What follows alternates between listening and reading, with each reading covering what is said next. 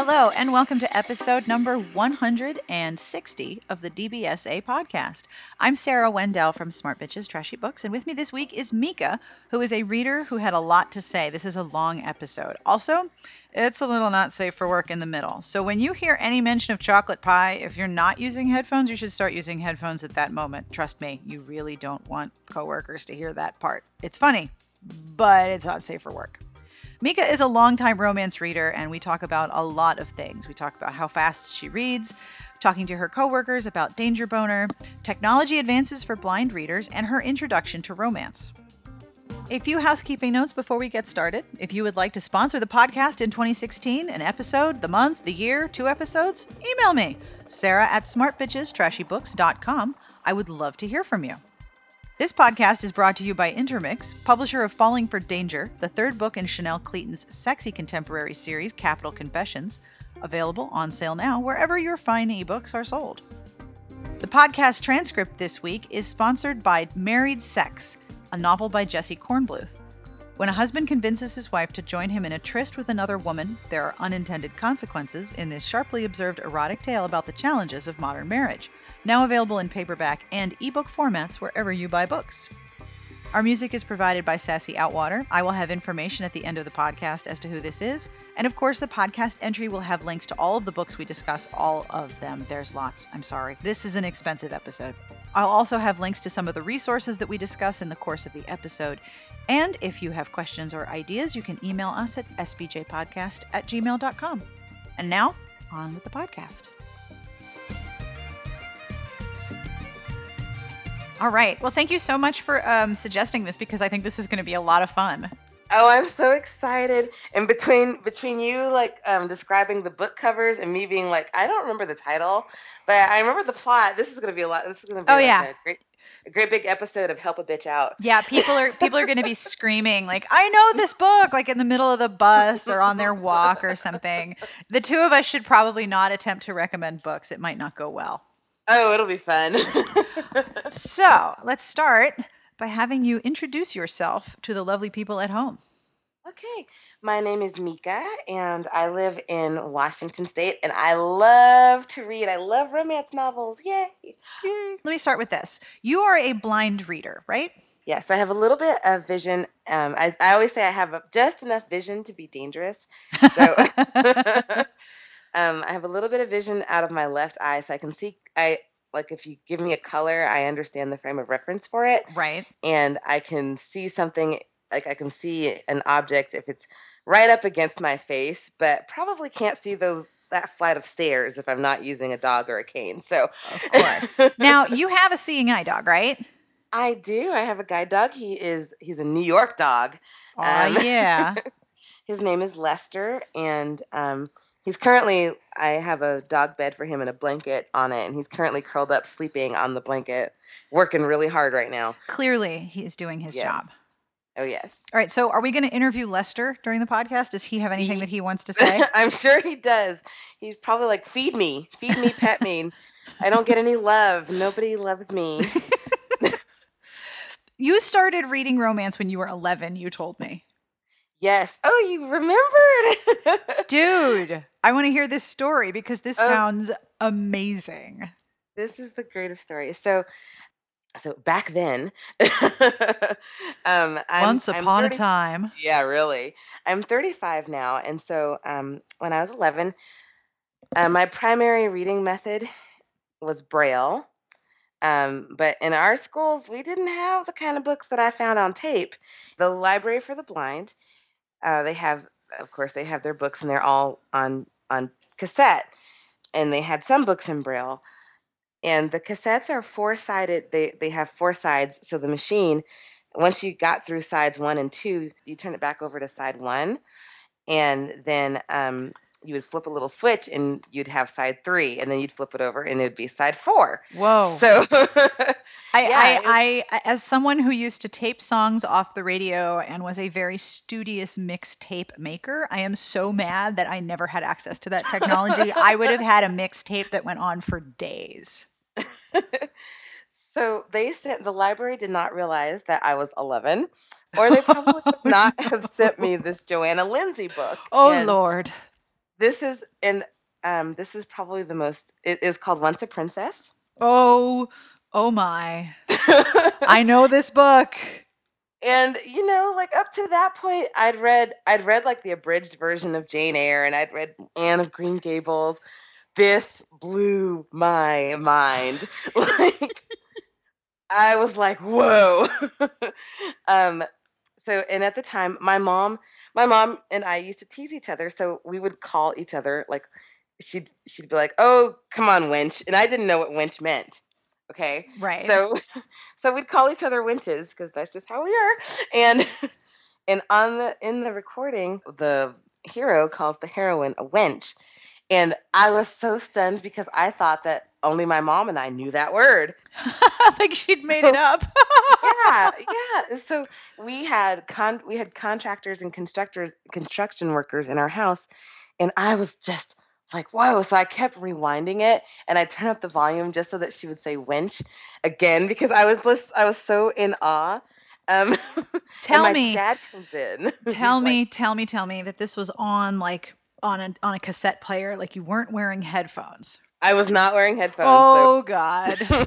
in fact, my dad burst into my room and he's like, what? What are you listening to? What did that person say? And I said, oh, they said they were sitting on a bench. And I don't know if I could reread that book now, but I'm telling you that for me, for being an 11-year-old girl, and it had everything. It had like pirates, and it had like the heroine is a princess, and she doesn't know it, and she's working as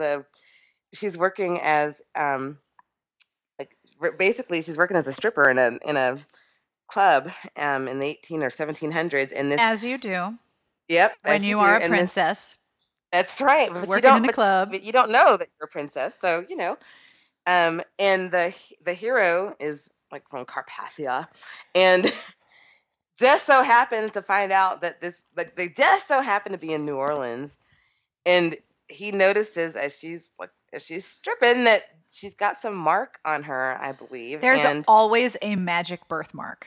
yes, a magical birthmark. And then instead of going up to her like a reasonable person and being like, you are a princess, and instead of being like abused by this tavern owner, you could come hang out with me and my friends and take up your birthright.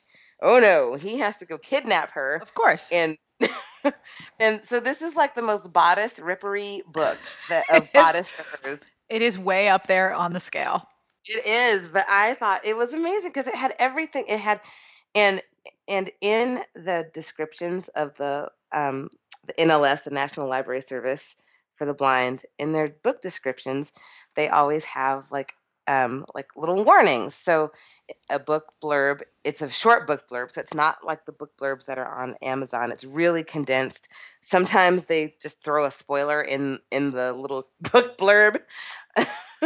But it says like strong language. This one said strong language, violence, and explicit descriptions of sex. And I was like, oh, I know I'm not supposed to be reading this. So, okay, all over it. I am listening to this one first. Absolutely.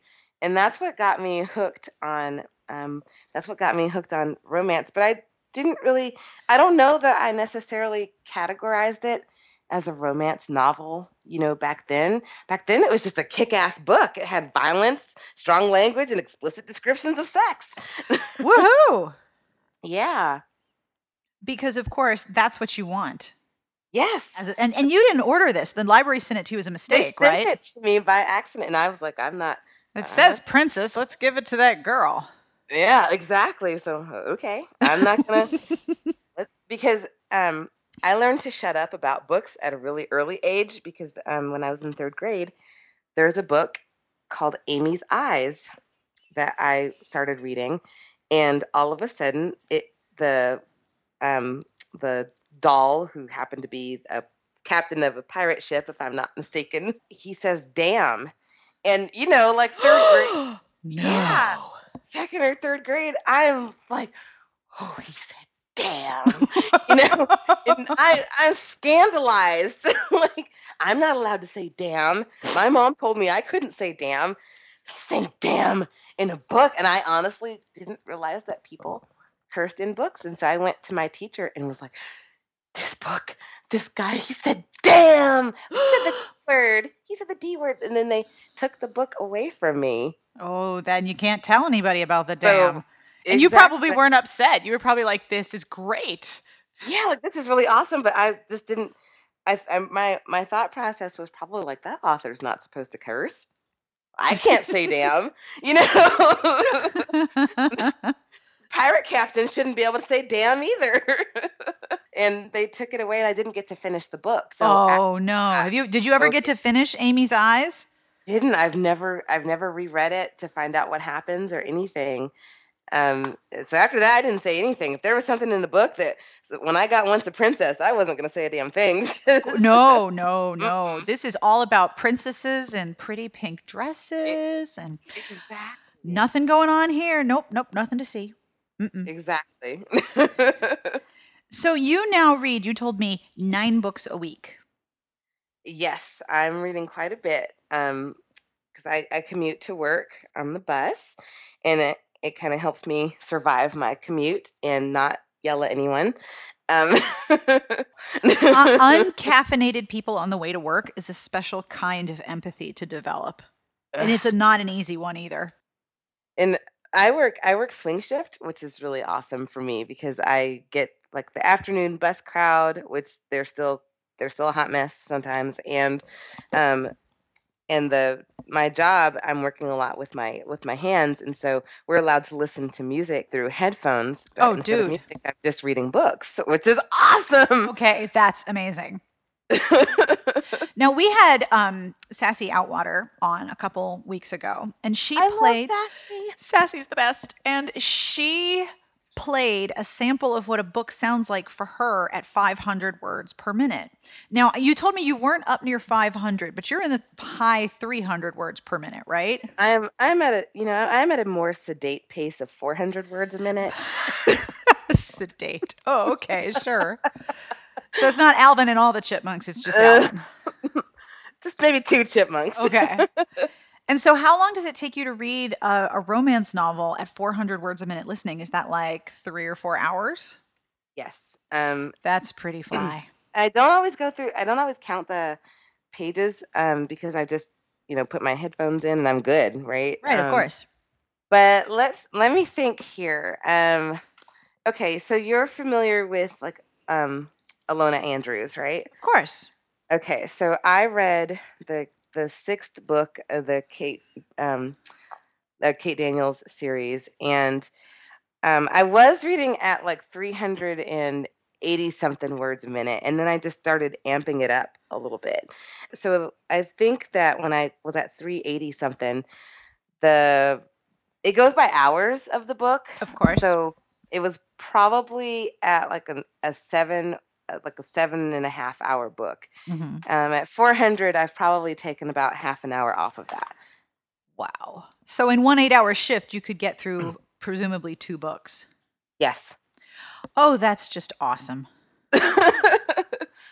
I love it. It is so awesome. I can let you guys listen to a sample. Oh, that would be cool. Yeah, dude, totally. Let me find something here. Oops. I turned my phone's screen reader off so it wouldn't keep talking to me, and then Of course. was touching the screen and wondering why it wasn't talking to me. So Shit, I bricked my phone. What do I do? Exactly. After I do this, I just got to tell you, if a person has to be blind, now is the best time to be blind in the history of the world. I mean, and the ability to have a bunch of books on a phone is just it is amazing to me. I love it. And you deal almost exclusively in digital books. I do. There are some books that I have great memory of just because I've read them in Braille. Right, Whether of course. necessarily good books or not. It's a different experience to read in Braille versus listening. Yes. But I also know that Braille books are prohibitively expensive to produce, and it's not easy to make them. They are not. All right. I love how I'm stressing over like, what part of the book should I give them? And I know that probably a lot of people aren't going to understand it anyway, so I'm just going to play the sample. All right, here we go. Let's see. Turn my phone up. And Fireman scurry. Patty Gaunt was finally leaving, but she wasn't going to make it home. He got her into his van, yanked the electrodes from the taser out of her neck, and calmly strangled her. Then he drove out of D.C. with her body hidden beneath a pile of painter's drop cloths. He also had a stepladder, some empty paint, and some used paintbrushes he had pulled out of a dumpster as part of his cover, should he ever be stopped by the cops. The rain was really coming down by the time he reached his chosen dump site. It was far away from the city limits, along the banks of the Potomac River. He wasn't. Whoa. I could barely make that out. Like I could I heard like, drop cloth and there was a ladder and yeah.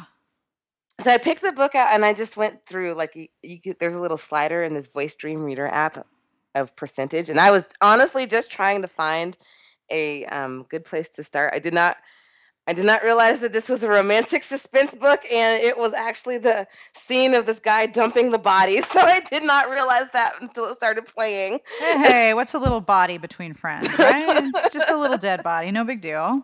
Exactly. So what have you been reading lately that you recommend? You mentioned when we were setting this up, you were like, I'm afraid this is going to be expensive. And I was like, that's okay. So a lot of my recommendations have been coming from either Twitter or your podcast, because I also listen to the podcast. Oh, thank you. That's so awesome. And there have been times when I have just busted out laughing for no random reason, according to my coworkers. And they're like, what are you laughing at? And I nothing. Can't tell them. I can't tell them because it's Danger Boner. Can't tell them about Danger Boner. It's Danger Boner. It's not something that's easily shared. It isn't. I love Danger Boner, by the way. I do.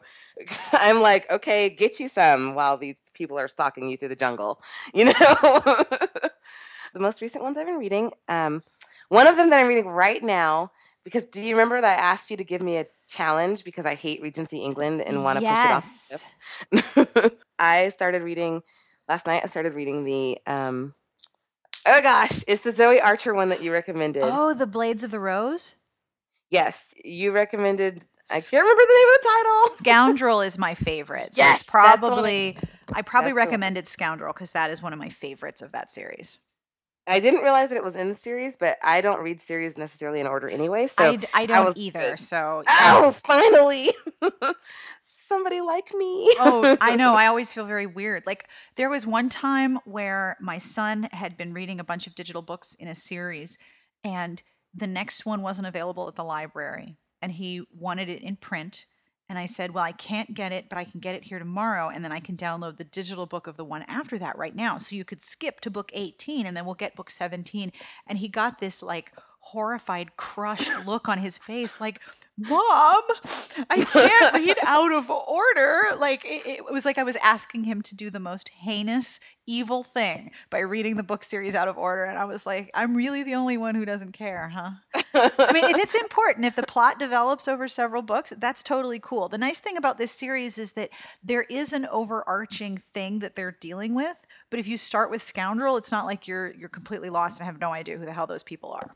I am, Sarah, you like hit all of my favorite tropes and things by recommending this book, because it's got it is so good. Book recommendation is the best feeling ever. It is so great because I don't normally like, I have a hard time getting into books where it's like we're going to go to all these, typically with Regency England books, with the ones that I have read, it's like, oh, you love me, or I hate you.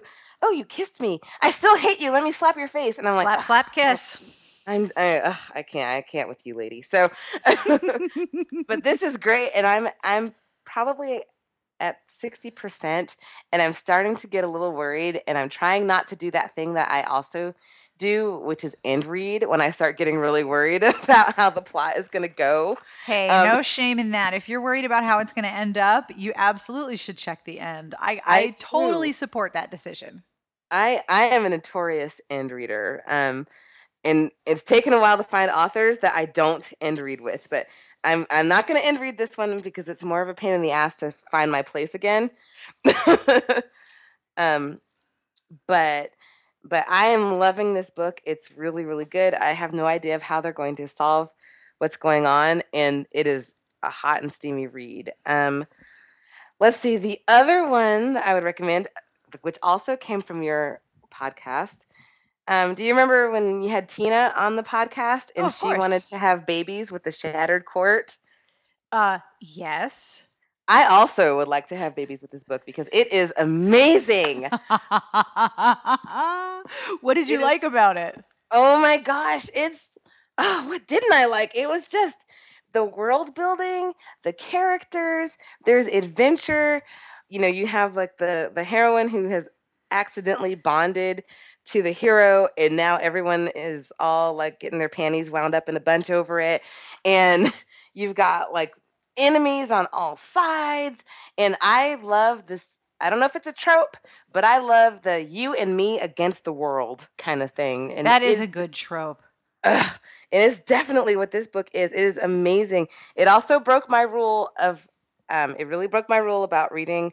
I don't like to read first books in a series when Mm-hmm. the other book isn't out yet because I've been burned by that, where I've liked a book and then the series hasn't been continued. Um, and then this book did leave off on a cliffhanger, which I also don't like, Oh but no.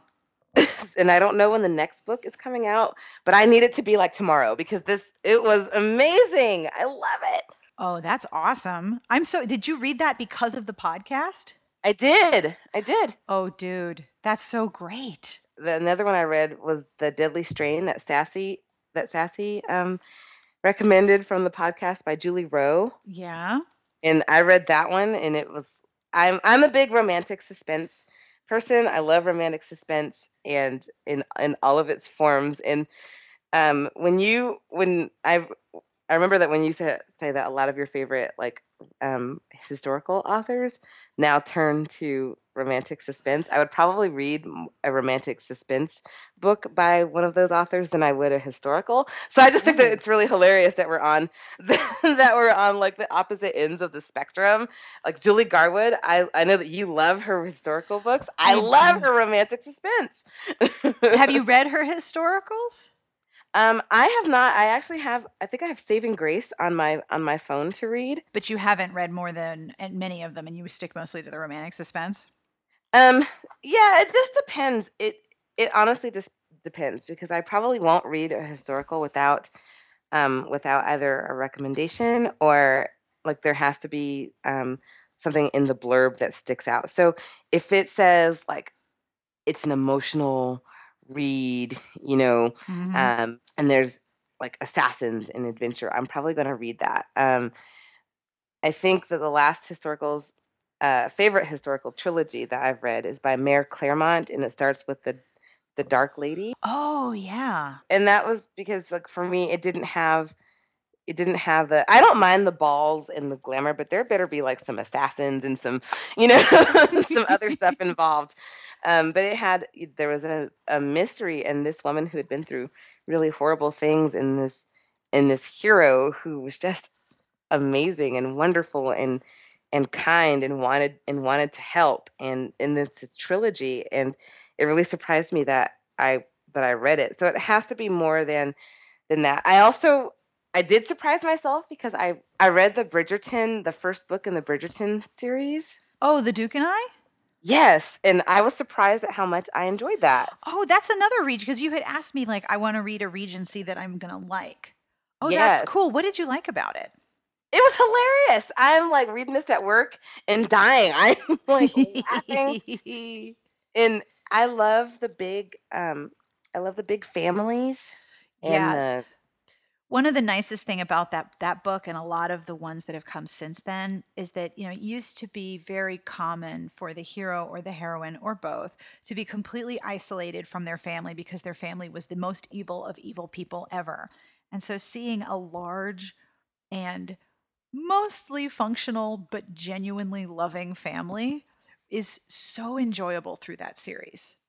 I haven't read the other books in the series yet, but I thought, okay, I don't want to push. I have to stop saying that I want to push Regency England off a cliff if I'm reading Julia Quinn, because I'm reading her book and it's really great. So now I have to take Regency England, put it back on the cliff that I pushed it out off of, and I might have to rethink my stance a little bit. Oh, you're going to go back to historical and save it from the I, ocean where you pushed it in? I am. I love romantic suspense. I love urban I love urban fantasy, but I have to get recommendations because I don't like love triangles, and if the Oh, love me triangle too. Yuck. if it's Ugh. not resolved by like the second or third book, No, then I'm not in it. don't So, care. I'm done. yep, pretty much. I like most of the books that I read. Is stuff that I'm gonna like. I love the fated mates trope. I do. I love the stars Ooh. and rainbows. I love like Christine Feehan was one of my favorite authors, and so You I should love go fated back. mates. You should go back and read old Jude Devereaux Okay.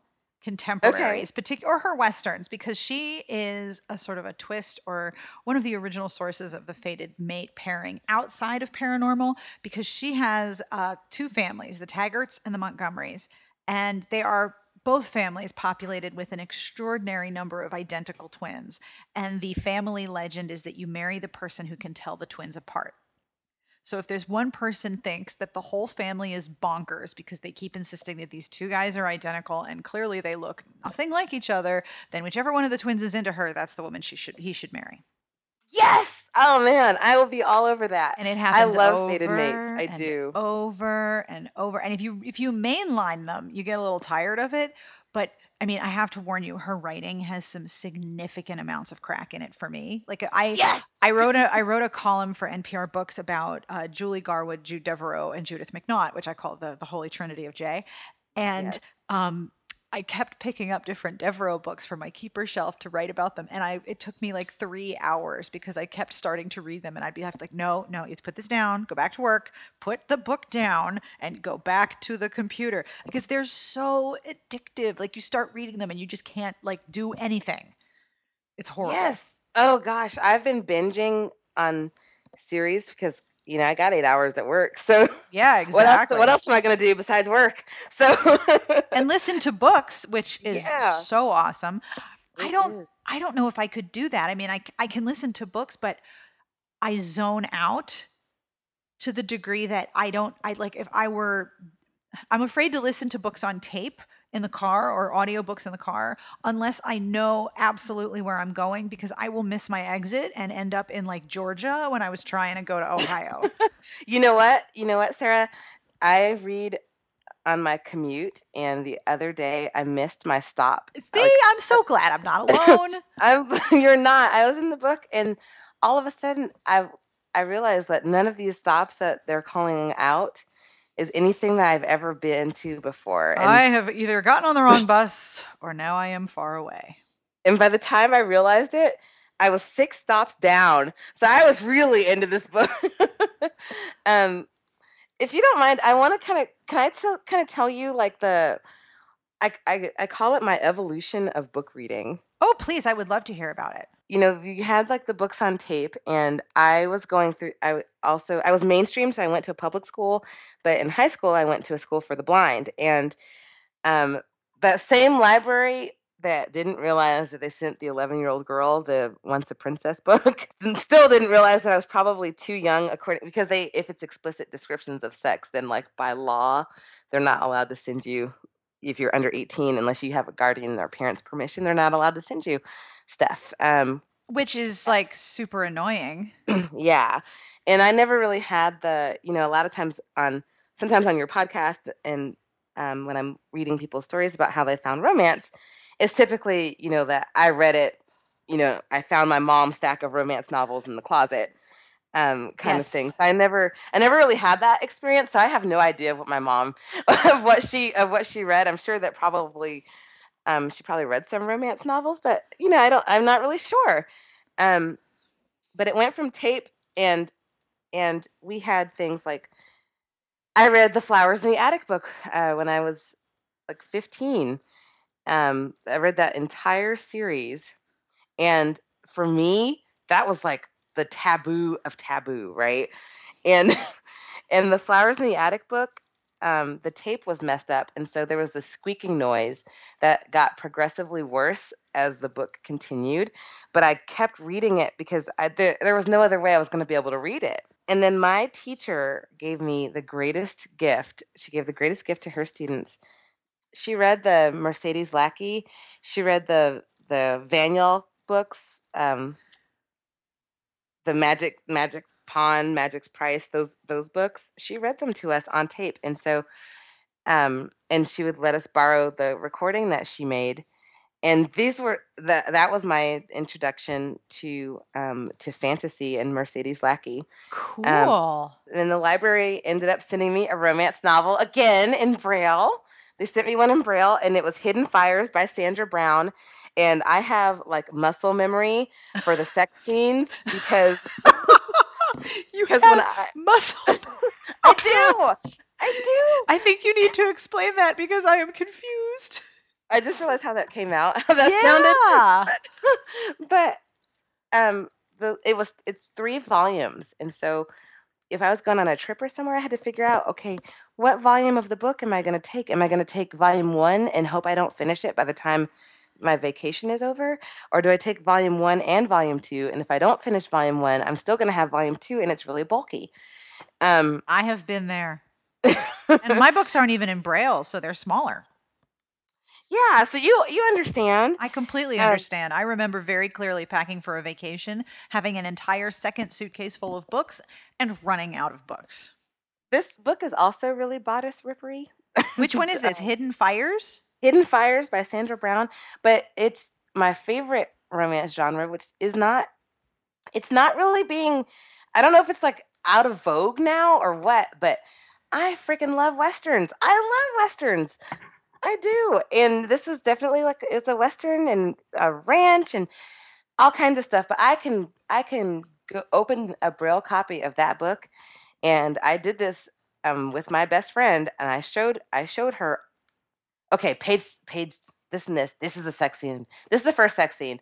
All right, skip through pages. All right, here's the second sex scene. All right, here's the other sex scene. And she was like, oh my gosh, I thought you were just kidding when you said you knew where every sex scene in that book was. Oh no. I loved Hidden Fires, so they sent that to me.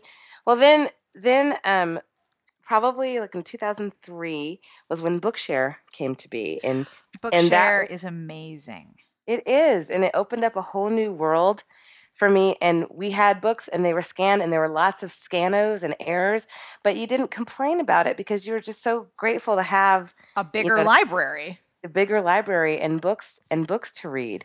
And then the Kindle came out, and it wasn't until the 3rd version of the Kindle that they added voice support, and it was not very good voice support. You couldn't go by word, you couldn't go by the spelling, you couldn't check how a word was spelled. You couldn't do any of those things. But again, it opened up like a whole other world of books. And then when they finally made the Kindle app accessible, and I started finding out about presses that sold books that were that did not have DRM on it. Isn't that amazing? It just opened up such a whole new world, which is why like I get a little irritated when there's like an author reviewer kerfuffle or something, and then someone's like, well, don't read her book. And my knee-jerk reaction is, don't you tell me what not to read. You don't understand, You don't know where I've been.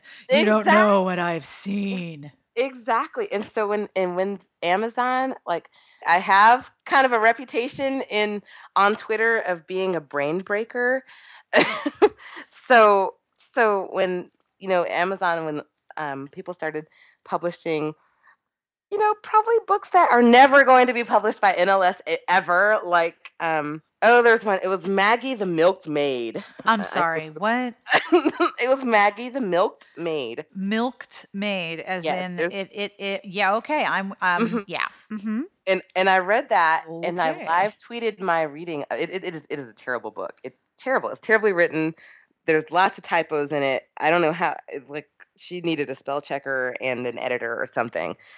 And I read it, and I live tweeted it on Twitter, and so now the running joke is, don't ask Meka to recommend you a book, because I never recommended Maggie the Milked Maid, but it was there. You know what I mean? Like, it was a book.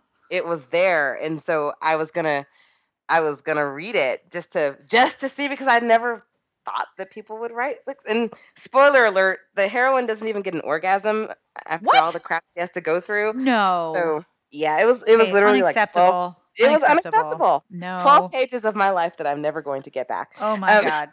But yet you went from a period of time when you had so little available to you that Yes. now with so much, you want to try to read everything and you don't want to hear anyone telling you what you should or shouldn't be reading or where you Yes, should or shouldn't be buying books. Because it's like you don't understand what it's like to not have any. exactly. And then when the whole like dinosaur porn, I've never read the dinosaur books or anything like that yet. You But should read Carrie's Jurassic Jane Eyre lesbian retelling. ooh, okay. Yeah. I'll send it to you. It's You had to twist my arm for that. You saw that, right? yes. That was a really hard job convincing, and now I'm nervous. No, you will like it very much because it is very silly. And if you're gonna read dinosaur porn, this is the dinosaur porn to read. I just feel like if somebody doesn't get eaten by a T-Rex, then I feel like it's not very authentic. You know, like I do need Jurassic Park. Like I was just thinking, really, dinosaurs? How's that work? But I love crack, and I love crack writing and crack authors, because that was definitely something that I didn't have, and so now that there's such an abundance of it, um, I love it. I don't like when people get, like a little too preachy for my tastes about reading crack, because again, I'm like, don't you tell me what not to read, you know? I completely understand. And I get my back up when someone tells me what I should or shouldn't read or how I should interact with books. That's what ticks me off. Like Ugh. when you publish a book, your control over that book is over because the experience that a reader has with it belongs to them, and they may be factually incorrect for reasons that they didn't like it, but it's their experience. You don't get to tell them how to read your book. It brings me to another point of, I never paid attention to publishers. I'm trying now to pay more attention, because I'm trying to figure out who the publishers are that I like. Because you have publishers and then you have imprints. Mm-hmm. And I honestly never paid attention because I just skipped through that part of the book Yep. to get to the beginning. And so I'm finding, like, I'm trying to figure out, okay, Harlequin, I don't know what style of Harlequin I like, Of and so course. I'm figuring it out. And I read a Harlequin heartwarming book, and I was like, this book, I really like this book. I know that it's very light on the sex scenes, if any. I've only read 2, so I'm not an expert yet, but and that there's no cursing. But man, this character in this book is making me so mad. I want to turn this into whichever Harlequin imprint allows the most cursing in it and tell this character off. I'm sorry, Miss Heroine. We need to relocate you to a different line so that I may curse you out because we have a problem. So please tell me about this book, because when you were like, Sarah, I would love to be a guest on the podcast, and this is what you said, and I quote, "Everyone deserves to hear about the book that was a 5-star read until it got 4 stars because the hero used chocolate pie as a lube." I'm surprised you did not run away screaming. Clearly, you do not know me very well, because that is the kind of sentence that will make me perk up and lean in. Like, I don't need to lean in professionally. I don't need to be told how to, further my own ambition professionally. I am going to lean in for chocolate pie lube. This is what I'm here to lean in for. So please tell me. Please, please, please tell me. So this book is a great book. It really is. It's called Bad Girl by Night, and it's by Lacey Alexander. And it's got a lot of my favorite kind of tropes. I like the abused people trope, where I get to see them, kind of make peace with their past, and get and solve a lot of things that happened in their past. So I really like that trope a lot. Um, the heroine named Carly goes, and by day I forgot what her job is, but she's just this small town. You would never Something. think that, yeah, small town something. Well, at night, she goes to a different town and propositions men in a bar, like anonymous men in a bar, and has sex with them. And she goes by a different name. Oh, And okay. yeah, and this is my catnip right here. Okay. Of course. And so the book starts out, she's in this other town and she has a threesome with the hero and his friend. And it's a little bit of BDSM, a little bit, but not a lot. But the best part for me about that scene is that you've got like this alpha guy who is trying, not an alpha hole, Of but course. because I don't like alpha holes. I want to push them off a cliff too. Um, but you've got, this guy and they're trying, he's used to being in control, but she wants to control it because this is what makes her feel better, is to have control. And this is like the one area in her life where she feels like she's got a lot of control over. And Makes so there's sense like to me. kind of a power struggle in the bedroom, and you get it from the hero's point of view because Oh. he's trying to arrest that power struggle from her, but Mm. she's not really letting him. And so it's so good. Well, then she meets him because he just took a job in her town as a cop. Uh-oh. So she's like, "Oh shit, this guy's going to tell my secret. It's going to be terrible." And she's really embarrassed, but they get together and it's definitely an erotica read, but there's so much emotion in this book. And so I'm like reading along happily. La la la la. This book is so good. It's making me cry. It's hitting all my good buttons. This is course, yeah. amazing. And then we get to like the obligatory anal sex scene part. I love And how it's an obligatory anal sex. Like there was no doubt that the back door would be used during the course of this adventure. yep, it was gonna happen. And I'm just like, okay, this is all right. Not one of my favorite things to read about in the book, but this author is really working for me. So Okay, yeah. I'm gonna keep going. And they have dinner and they have dessert, they have chocolate pie. And okay, the most that I thought he was gonna do with the chocolate pie was just you maybe lick it off of her or something. But then he just starts using it as lube, and I was like, what the actual fuck right now? Like, what? You couldn't go to you could not, you had a condom. You couldn't possibly have grabbed some lube too while you were at the grocery store. So Like, chocolate pie was what he went with? that's what he went with. And I'm like, are you freaking kidding me right now? Like, the pie doesn't even get a safe word in this. Nobody asked the pie where it wanted to go.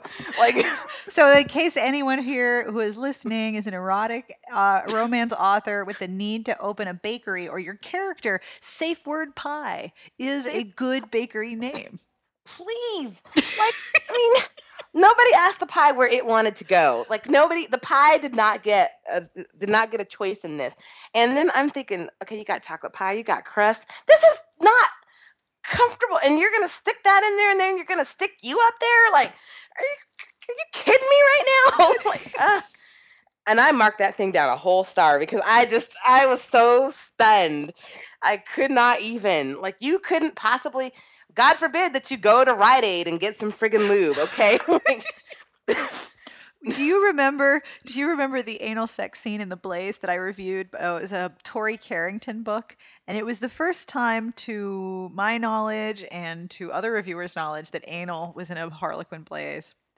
And the hero is so overcome with lust that he has the girl on a piano, because of course he's playing piano in a melancholy fashion in the dark, Of because that's course. what emo alpha heroes do in their penthouse condos. I would read that book, by the way. I love emo characters. This guy was a whiny brute. Like, it was Oh, really frustrating for me. But the ugh. thing is, he's like, all right, he doesn't have a condom, so he's not going to go, the standard route, because he doesn't want her to get pregnant.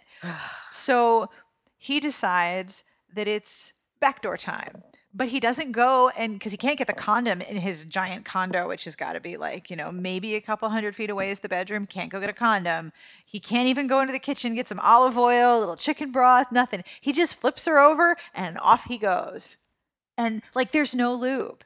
So I'm like, okay, so wait. You are so inconsiderate that you can't use lube. You don't really get her permission, although she's, of course, there's like stars encrusting and waves of stuff. But I'm like, you won't go the standard the standard valley is unacceptable without a condom because why am I afraid of saying vaginal? Like we just talked about anal. Why am I being coy here? Let me just start this over because It's all really, good. fuck it. This is already really not safe for work unless you wear Nope. headphones. Everyone should wear headphones.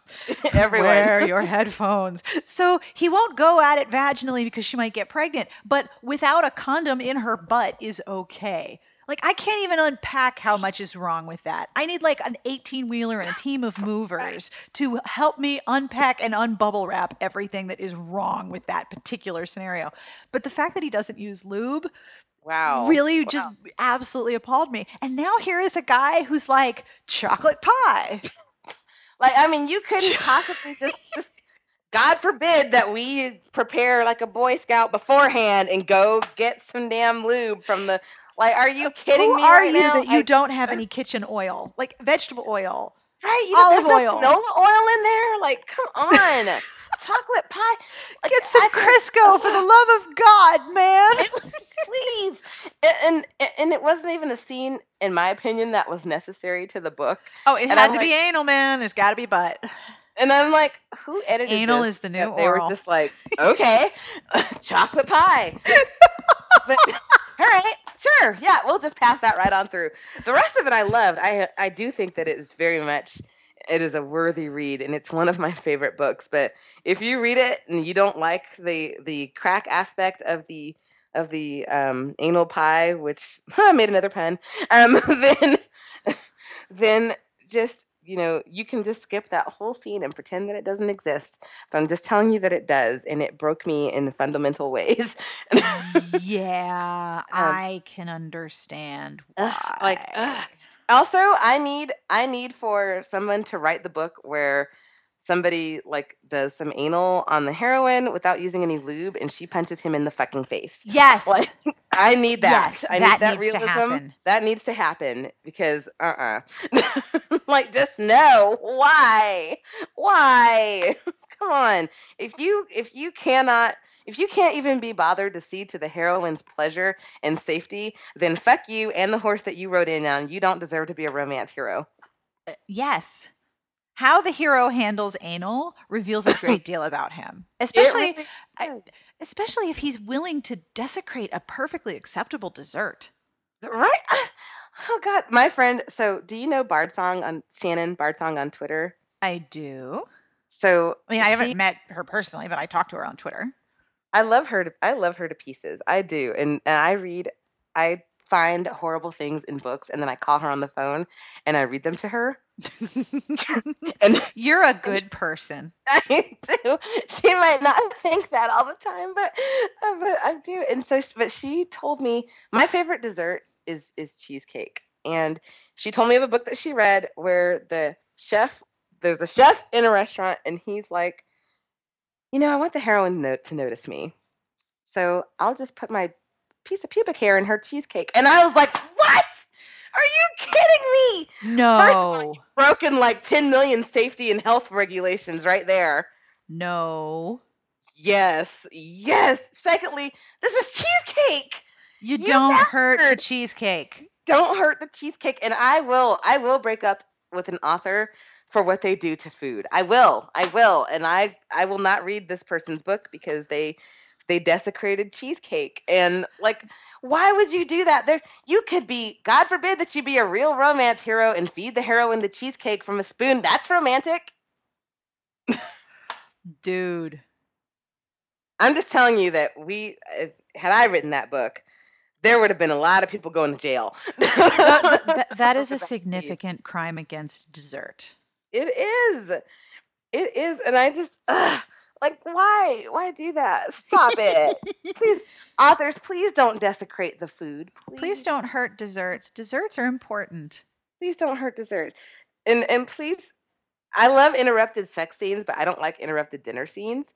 So, like, I read Carolyn Jewell. I love her. I love it. She writes this great fantasy series with demons and stuff. Oh, which ones do you like? Okay, so now I don't remember the names of the book. That's all right. That's what Google's for. All right. So the Demon series by Carol and Jewel. Yes. And she throws a lot of tropes. She puts them out on she just tosses them on their head, which gets me a little worried when I read like reviewers that write. I review for Book Pushers. I don't know if I mentioned that to you. It's been a while because I was in a huge reading slump. You mean like My Wicked Enemy and the My Immortal series or the Crimson Yes, series? The My My Immortal Immortal series. series. All Yes. right. And so there's like all these scenes of she puts their tropes on their heads, and I get a little nervous because when reviewers write that an author puts, tropes that are kind of tried and true, they dump it on their heads. I'm like, oh boy, I get a little concerned. But she does it in such a great way. But she has this thing that happens where they just got done shopping at the grocery store, and they have bags and bags of groceries, and they go up to their apartment, and there's a demon. There's like a bad demon waiting on them, and I'm like, oh man, damn it! They interrupted dinner. So not only should you kill him because he's a bad demon, like a super bad guy, you should also kill him because he like interrupted dinner. Oh, yeah, absolutely.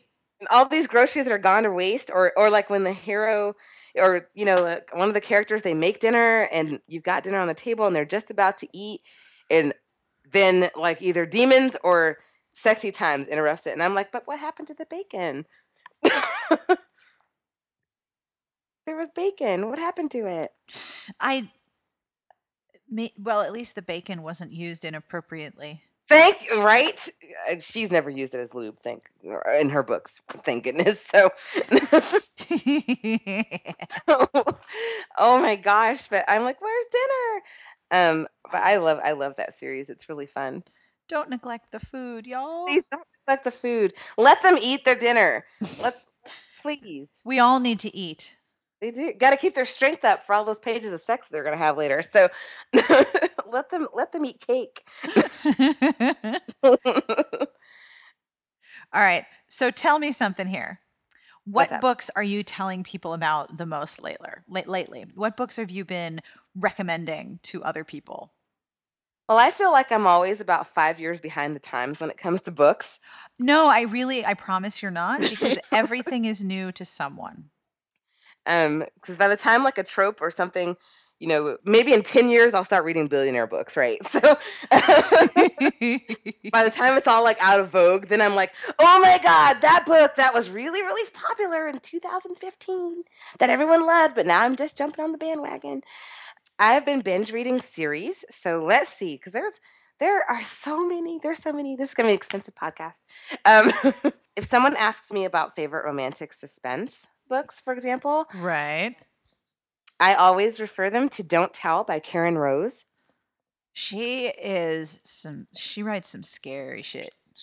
I used to binge read her a lot, and then the town that I lived in, there was a concern of there being a serial killer in my town, and the murders were happening like near where I lived. Oh my God. And I was like, oh hell no, I can't. All of a sudden I was not able to read romantic suspense for a good 4 or 5 years. But whatever happened with that? They never solved the murders. Freaky. They never solved it. So well, it was clearly really nobody had danger boner and made a clearly obvious mistake. Right?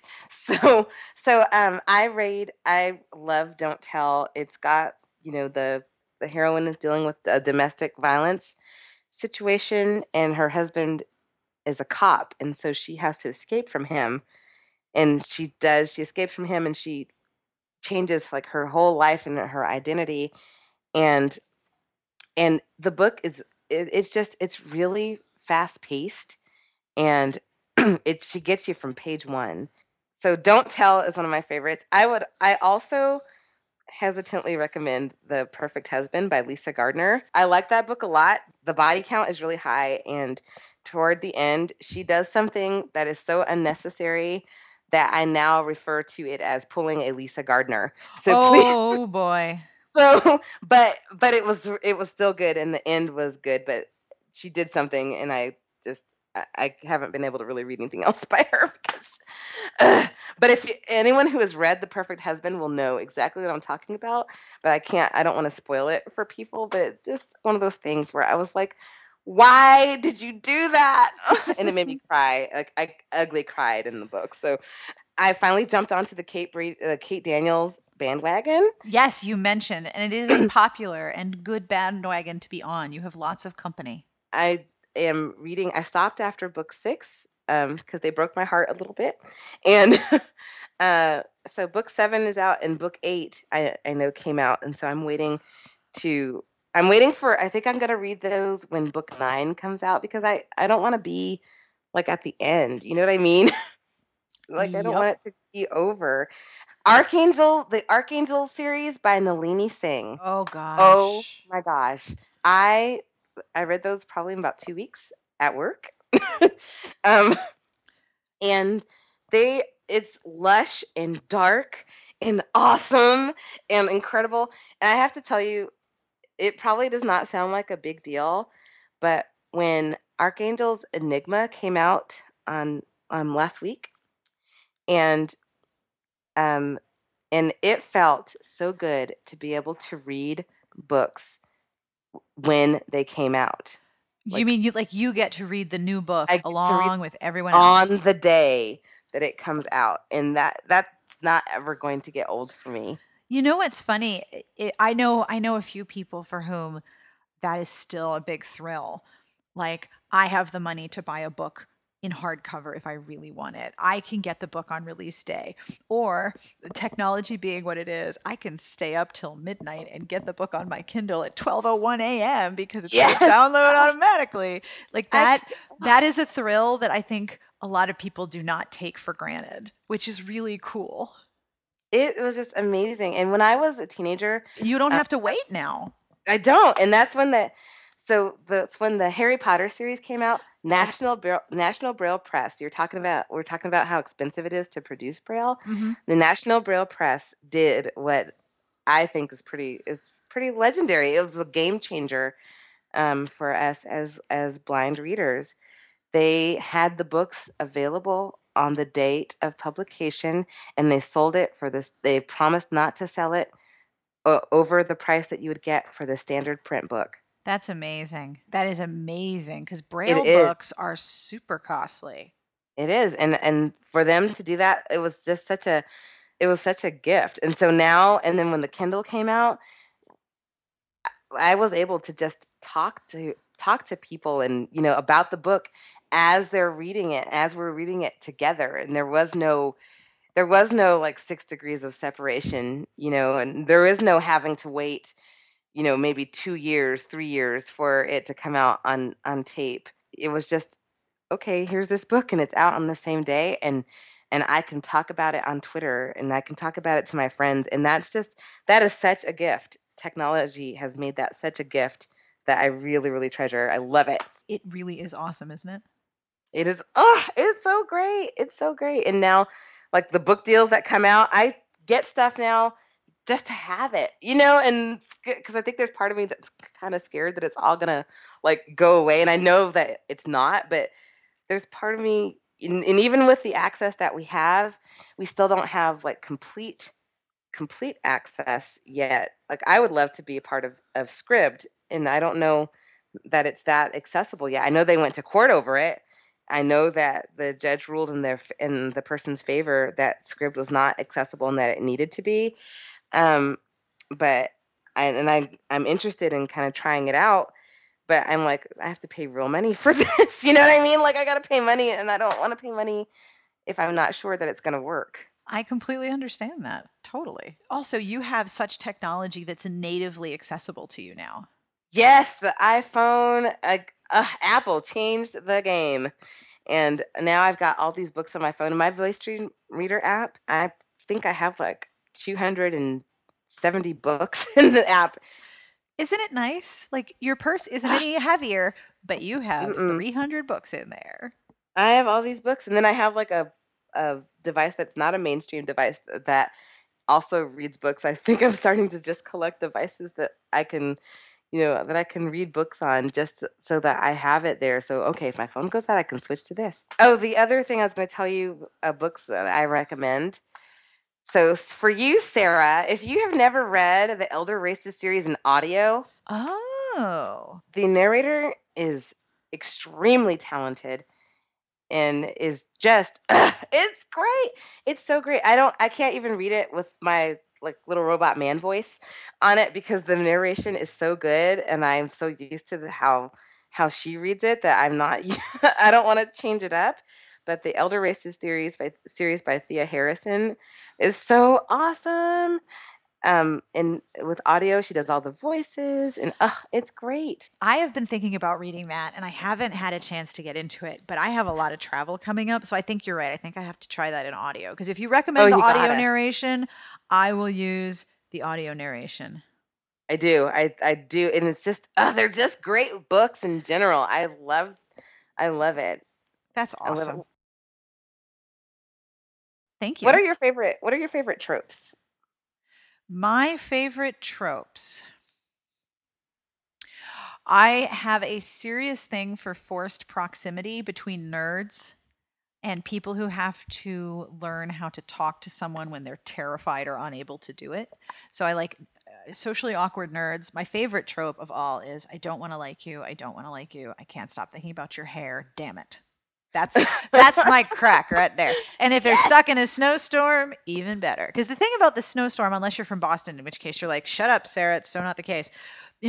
No one's dying. There's no hurricane. It's not a tornado. The danger is slow moving and annoying. But if you have power and heat and you have, blankets and you don't have to go and you don't have to be anywhere, it's forced proximity through a not super duper life threatening natural disaster or natural Ooh, event. So I like snowstorms a good deal, me too. but trying to resist the attraction to someone for personal not stupid reasons. And the thing is, all too often the I shouldn't like you, I don't want to like you, I really don't want to like you trope is, well, this person is my sibling's best friend. And that never works for me because all too often this person is my sibling's best friend or my best friend's sibling, either way. Um, the problem is you're basically relying on a rule that doesn't necessarily exist. Like you can Mhm. insist that that's a thing, but like among actual adults that I've spoken to in my own colloquial gathering of anecdata, like I like my friend and I like my sister, and as long as they didn't involve me in their drama, it would be fine.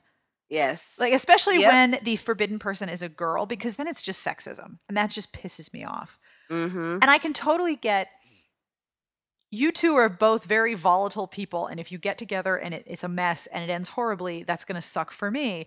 But again, you are all grown-ups. Put on your big people pants and grow up and adult up. It's time to make this work if that's what you're really interested in. So insisting that we can't do this because this is my sister's best friend or this is my sibling's best friend or this is my best friend's sibling, I don't buy it, especially when it's just insisted upon. I need an actual Yes. conflict that stands in the way of giving people the frustration of I really really don't want to like you and I do. Damn it, now what do I do?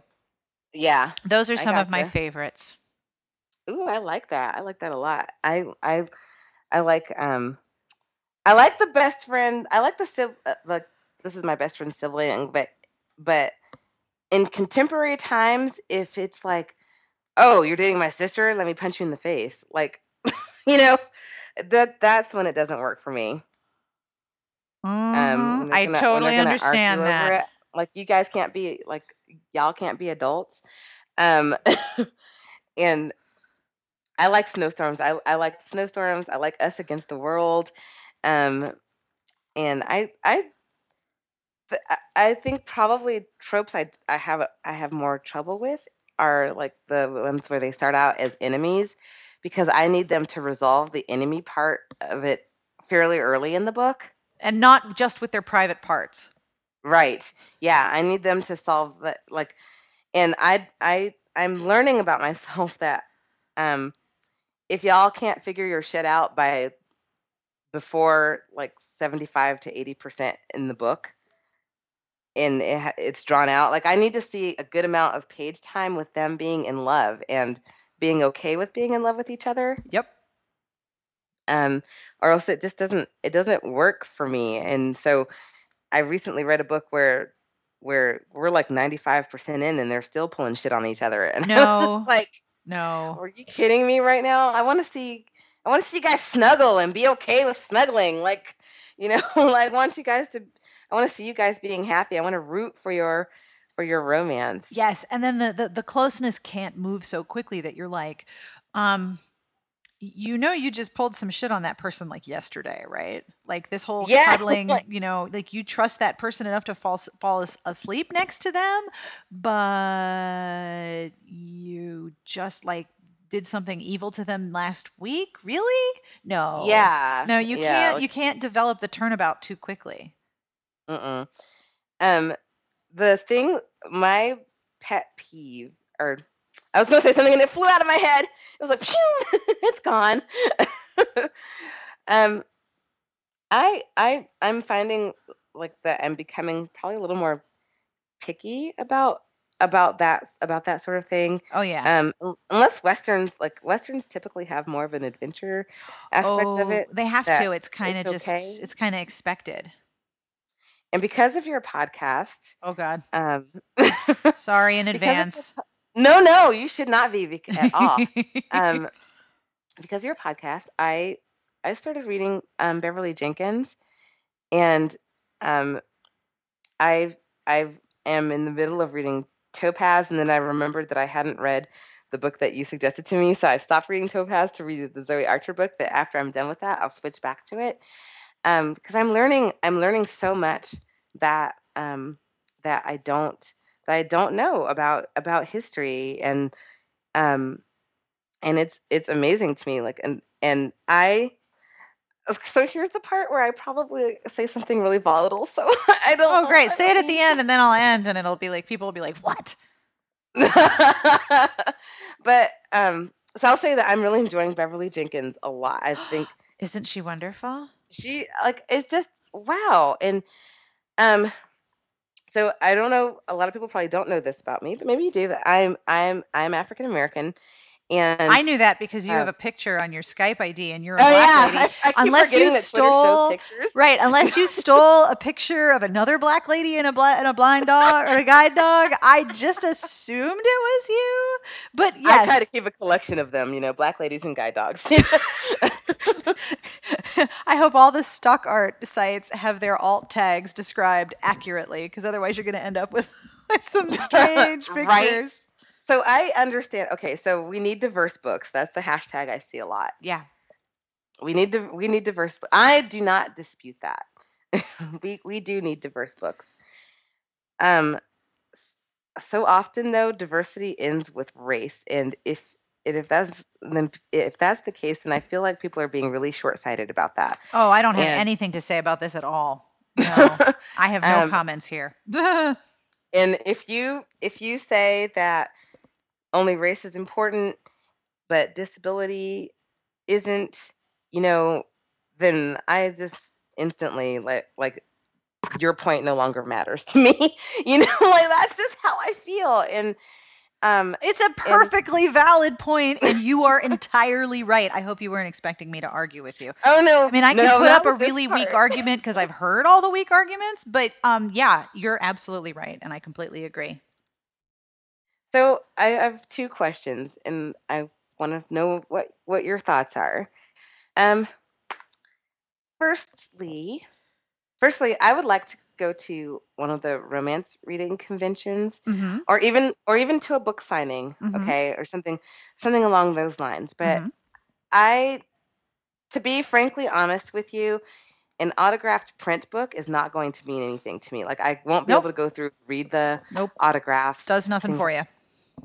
But I've been trying to come up with something else that I could do. I wish I had like a good friend that lived in my area who loved print books, but maybe is shy about going to those kinds of things. I You could could drag them give with them, me. right? Here, yeah, I could give it to them. But I want something that's more tangible, I thought about like maybe getting like a poster board or something and attaching it to the dog's harness and like, and maybe having an author's sign those, because then that way it's something I can put on my wall. And when people come to my house, it's like, okay, this is from this con, this is from that convention, this is from this book signing. Like, is that something? I mean, is that like something? Could I ask an author to sign something else that's not Oh, yeah.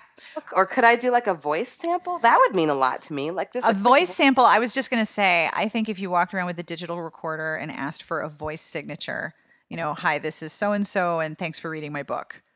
You would have audio samples of a bunch of different authors. I think that would be really cool. But you could have them sign a tote bag. You can have them sign a poster. Some readers, instead of collecting books, like readers who come to Romantic Times from overseas, they make a book in advance with pages, and then they have authors sign the different pages where they featured their books. Like they have one printed up online at like Shutterfly or something. People also have authors sign their e-reader cases. So like the inside cover of an e-reader, they'll sign with like a gold or blue or silver Sharpie. The problem is those are all visual artifacts, and that doesn't help you at all. I think if you wanted to do digital signatures of voice, like, hi, so and so, this is author so and so, I hope you enjoy my book, thanks for reading, that would be really meaningful for you. I don't know what you would do with those voice files, but I think for you that would be the most meaningful. I don't know how exactly to go about setting that up. I'd have to think about it. But the short answer is, if you want to go to a reader conference, you absolutely should. And you absolutely can get people to sign things other than books. Okay. Because I always get a little like there's been book signings and things. Patricia Briggs was in Seattle and I really wanted to go, but I kind of talked myself out of it because it was like, okay, I got to figure out where this place actually is. And is there a line? Like, are people going to be friendly? Are they going to be helpful? You know what I mean? Mm-hmm. So it's just like, yeah, I don't know. I don't really know anyone that I could just take with me. But I think that the next time there's an author in my area that I want to go see, then I think I'm just gonna go and do it. But those are those little extra things that I think about. Like, okay, where are they going to be located? If it's like in an exhibit hall area, okay, which author are you? Okay, which author are you? Which author? You know what I mean? Yes, but you can also get first of all, conferences are super friendly. You can make a friend and who will help you, or you can ask when you register, ask if a volunteer would be willing to walk with you through the signing, and I'm sure that they would assign a volunteer to help you out. Okay. Yeah, so don't be afraid. There's a lot of ways to make that work. This year's Romantic Times is in Vegas, so I think that if you want to sign up for that one, it's going to be a big conference, so there'll be a lot of people, but that also means that there will be a lot of people who are volunteering. That is true. Okay. What's your other question? I want to be more involved with my library. Okay. But I'm not quite sure of how. Like, I want to. I really wish I could just find like a book club that read like romances or other books that have happy endings that I would like to read. Mm-hmm. I walked into the Barnes and Noble recently, and they were just like, I said, "Do you guys have book clubs?" Well, no, not really. And okay, because I know that they used to. Do you know where I could go to find the book clubs? No, not really. Do you even want to help me right now? Like, you sound so bored. Yep, I know that problem. So I want to figure out a way like to connect with readers because I am not ashamed of reading romance. Like I used understand. to be. I used to be, but now I'm just like, fuck it. I'm glad I have a book to read. So, like, how can I make that happen? Like, do libraries have book clubs? And I want to do more for my local library. I don't live very far from it.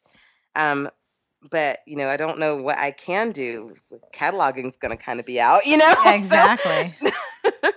Well, I think if you walk into a library and you say, I want to volunteer to help you, they are going to jump on that because they absolutely need help.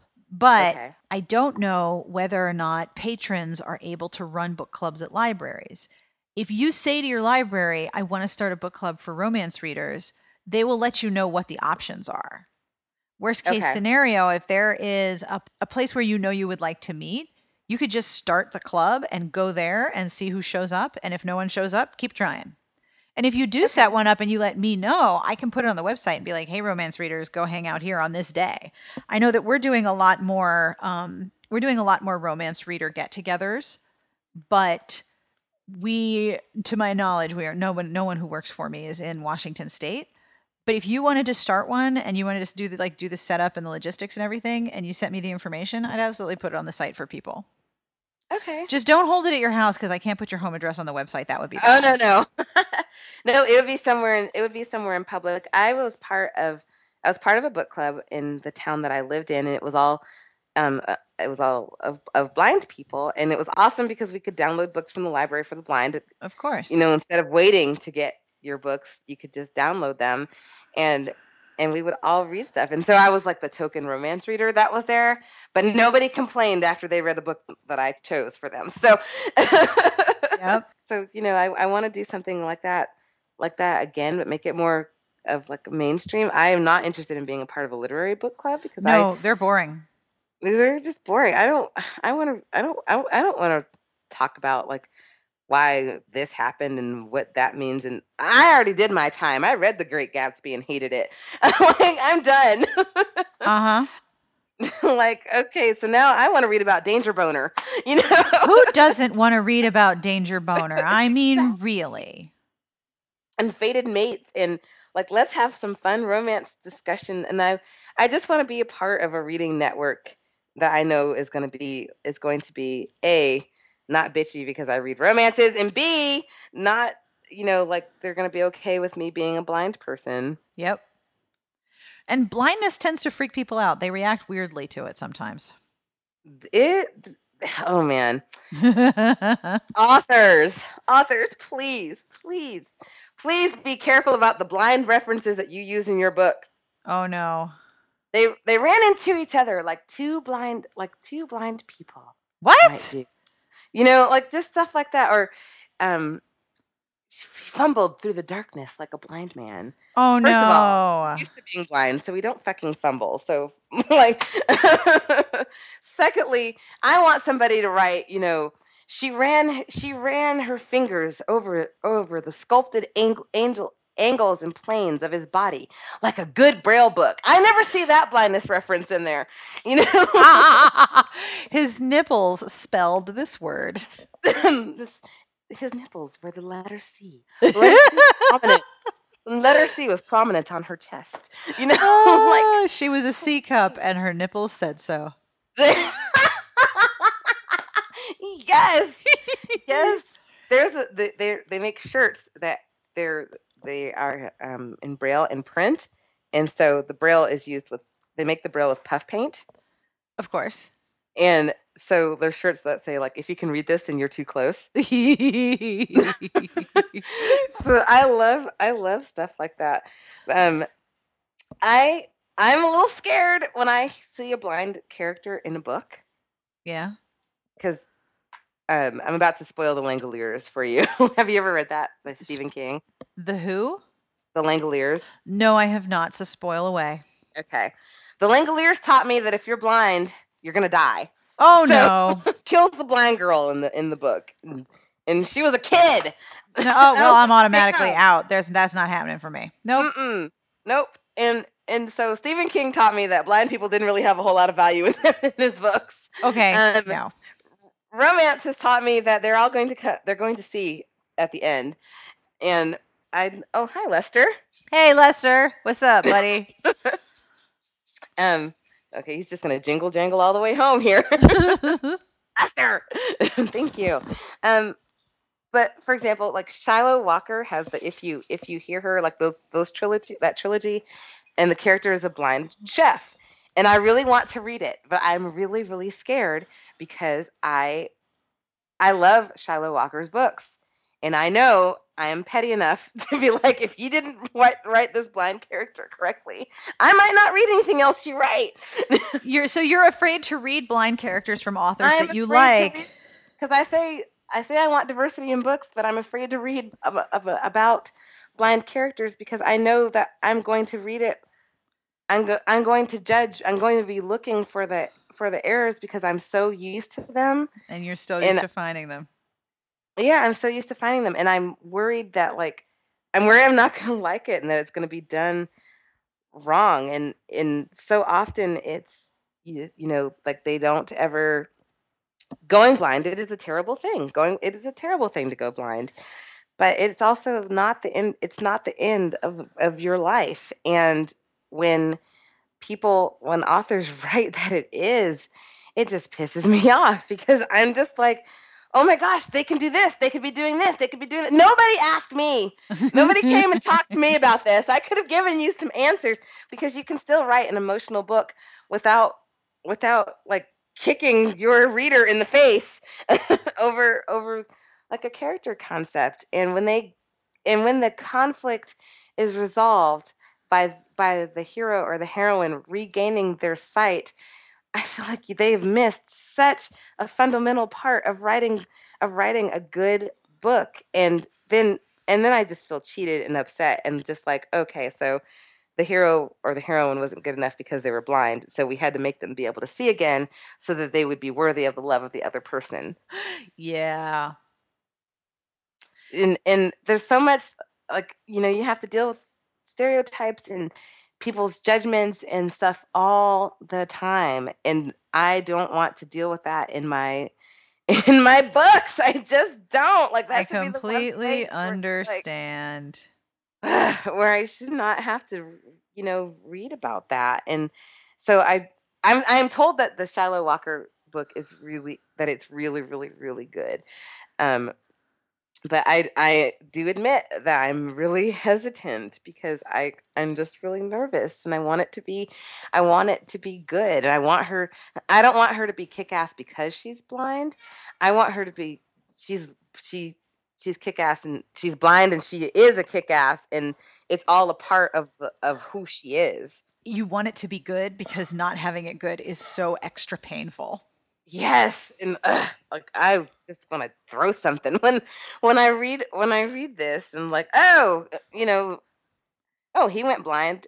Let's just knock him on the head again, and he can see. Sure, yeah, absolutely. Do that at the beginning of the book, like just pesky little blood clot, like The Spy Master's Lady by Joanna Bourne has a heroine who is blind, because she's near an explosion, and I think a blood clot is it's a historical, so the theory is that there's a blood clot pressing on her optic nerve, and of course later it resolves itself. But her ability to manage her world as a blind person is incredibly good. And from what I understand, blind readers kind of dug it, so you might be okay reading that one. All right, I'm willing to try it. I'm definitely willing to try it. Because as you know, I love books. I know. I love books. And that is all for this week's episode. I hope you enjoyed that. It was a very long episode, but I had so much fun talking to Meka, and I want to thank her for taking the time to talk to me. If you have questions or suggestions, or you have ideas about how we could organize a book signing experience for readers who are visually impaired, or you just want to make a recommendation because Meka likes to read, you can email us at sbjpodcast@gmail.com. The podcast this week was sponsored by Intermix, publisher of Falling for Danger, the third book in Chanel Cleaton's sexy contemporary romance series Capital Confessions, on sale everywhere your fine ebooks are sold. The podcast transcript this week was sponsored by Married Sex, a novel by Jesse Kornbluth. When a husband convinces his wife to join him in a tryst with another woman, there are unintended consequences in this sharply observed erotic tale about the challenges of modern marriage. Now available in paperback and ebook formats wherever you buy your books. Our music is provided by Sassy Outwater, and you can find her on Twitter at Sassy Outwater. This is the Peat Bog Fairies. This is from their new album Black House, and this track is called The Real North. You can find the album at Amazon or iTunes or wherever you like to buy your music. As I mentioned in the intro, I will have links to all of the resources that we discussed in this episode, as well as links to all the books we discussed, and there were many. But if you would like to sponsor the podcast, you have an idea, you want to sponsor an episode, you want to sponsor a month, the year, couple episodes, let me know. Sarah at smartbitchestrashybooks.com. I would love to hear from you. But in the meantime, on behalf of Meka and Jane and myself, we wish you the very best of reading. Have a great weekend.